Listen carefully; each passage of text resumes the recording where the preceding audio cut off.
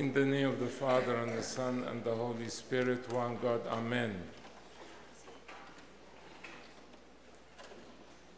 In this morning's Gospel, my dear brethren, we hear of St. John the Baptist's witness of our Lord and Savior Jesus Christ. And what are the circumstances surrounding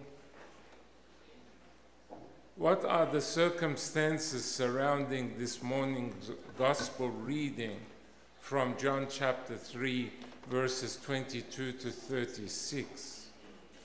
First of all, after the Lord Jesus Christ's first miracle at the wedding of Cana in Galilee, he travels to Jerusalem for the Passover, and he cleanses the temple and preaches there. In the Gospel of St. John, in chapter 2, we read, "And he found in the temple those who sold oxen and sheep and doves and the money changers doing business. And when he had made a whip of cords, he drove them all out of the temple with the sheep and the oxen, and poured out the changers' money and overturned the tables. And he said to those who sold doves, 'Take these things away. Do not make my Father's house a house of merchandise.'" We also see later in the same chapter how many believed in him when they saw his miracles. In John chapter 2, verse 23, we recall, "Now when he was in Jerusalem at the Passover, during the feast, many believed in his name when they saw the signs that he did." Here we can also mention the important dialogue that takes place between the Lord and Nicodemus, who was a Pharisee and he was a ruler of the Jews, where Christ explains to him that he must be born again. And we find this dialogue at the beginning of John chapter 3, where Nicodemus says to Christ, "Rabbi, we know that you are a teacher come from God, for no one can do these signs that you do unless God is with him." Jesus answered and said to him, "Most assuredly, I say to you, unless one is born again, he cannot see the kingdom of God." Nicodemus does not understand this, and Christ explains further, saying to him, "Most assuredly, I say to you, unless one is born of water and the Spirit, he cannot enter the kingdom of God." And here Christ was speaking of Christian baptism, which was to come after his resurrection. The Lord Jesus Christ then comes to Judea with his disciples, where he baptized. In fact, Christ himself did not baptize, but it was his disciples who did so, as is clear from the beginning of chapter 4 in the Gospel of St. John, the first 2 verses. "Therefore, when the Lord knew that the Pharisees had heard that Jesus made and baptized more disciples than John, though Jesus himself did not baptize, but his disciples."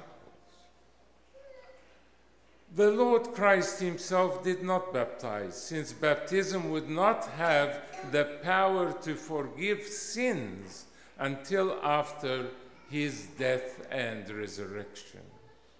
In John chapter 7, verse 39, we read, "But this he spoke concerning the Spirit, whom those believing in him would receive, for the Holy Spirit was not yet given because Jesus was not yet glorified."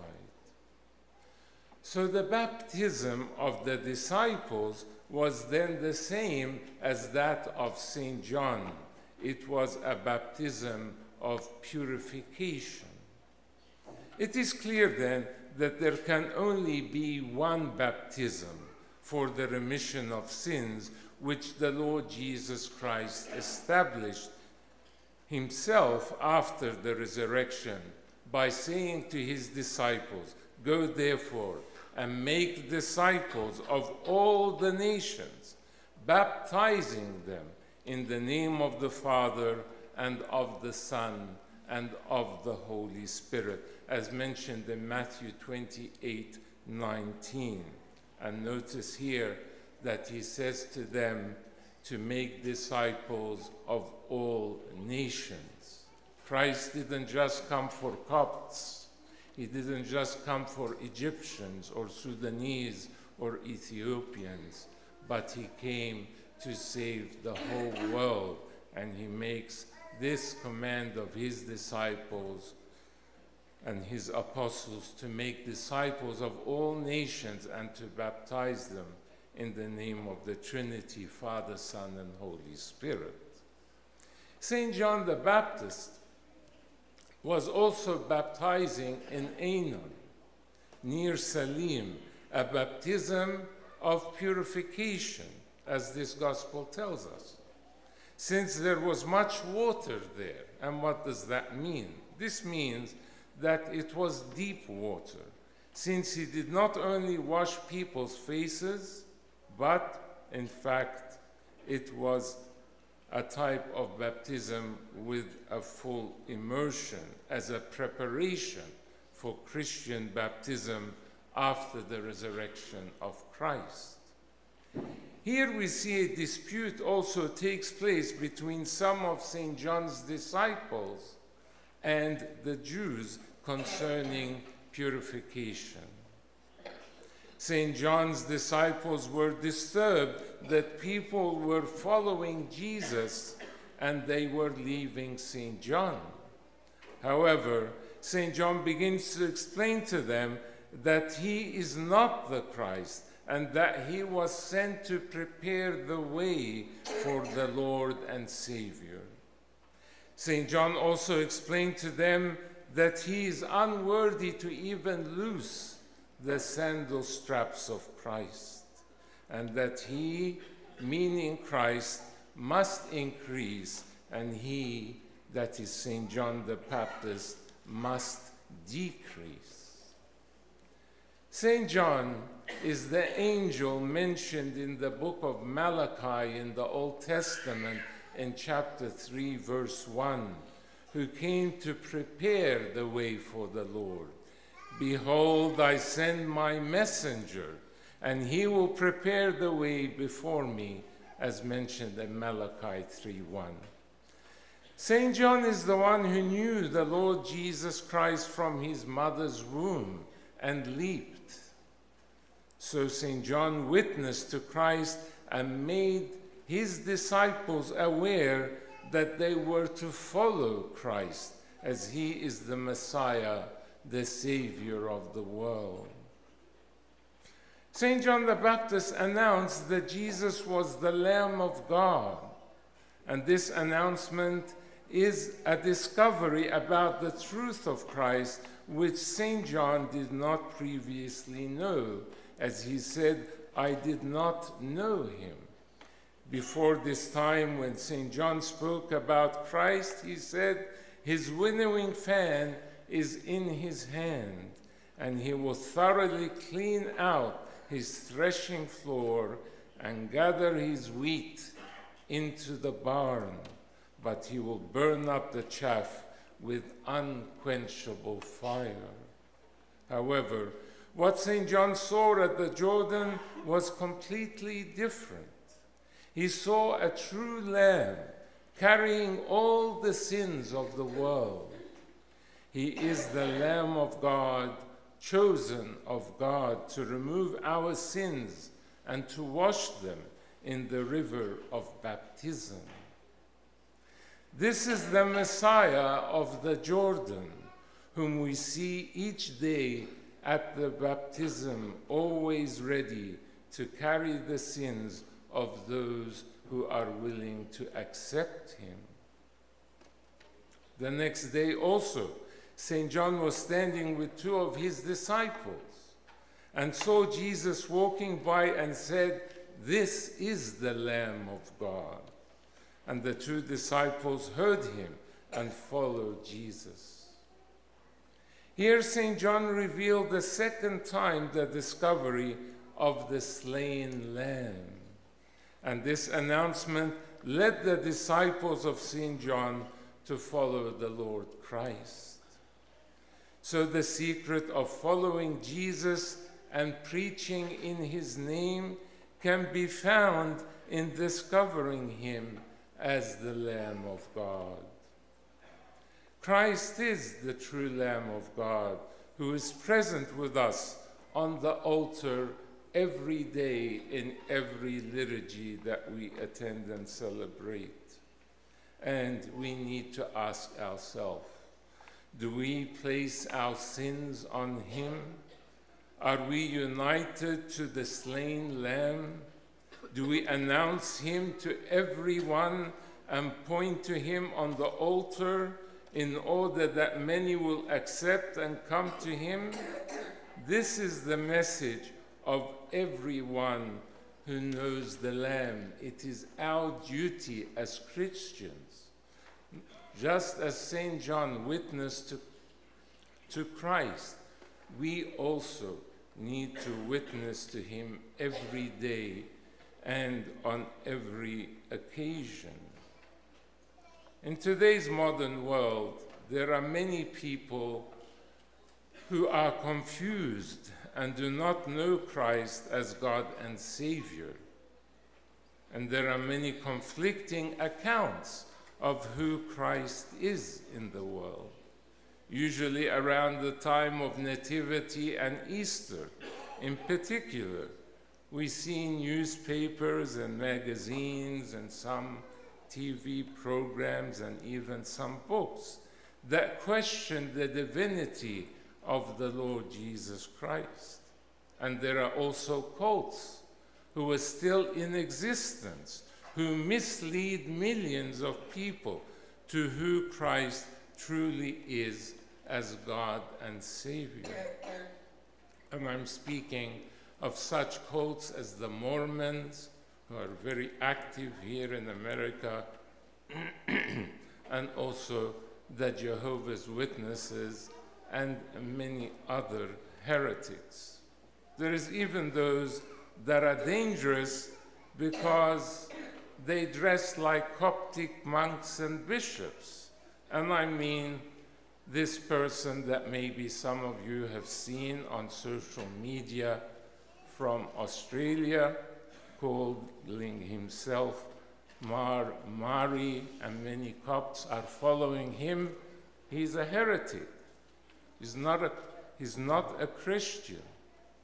And he's a Nestorian, following after the heresy of Nestorius at the time of the Ecumenical Council of Ephesus in 431 AD, when the Patriarch of Alexandria, Saint Cyril of Alexandria, stood against the heresy of Nestorius, and he was condemned by 200 bishops. And this church still exists till today, called the Assyrian Church of the East. And this figure, who now dresses himself with the alaswa of the Copts and looks like a Coptic bishop, and yet he is an Nestorian. He was even excommunicated from his own church. Behind him he puts a picture of St. Pope Carolus to attract the Copts. And when I tell people, don't follow this man, they say, but he's saying nothing wrong. He's saying sweet words. And then I remind them that Arius, the priest of Alexandria, was also saying sweet words and putting his erroneous teaching in poems and music and people were deceived by him. Don't follow after these people, because they have a lot of deception and a lot of wrong teachings against who truly is Jesus Christ and who he is as the Lamb of God, God and Savior. As Orthodox Christians, then, we have the truth of Christ in every opportunity that we have, just as St. John the Baptist did.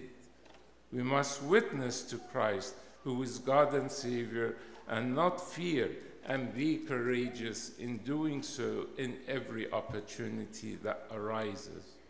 And this reminds me of two incidents that happened some years ago with me.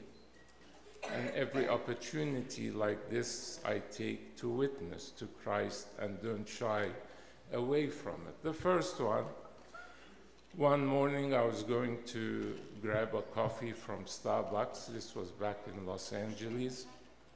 And as I was entering, the weather was nice, not like the snow here in the winter. And there was some tables outside and two fellows sitting. And as I was walking in, one of them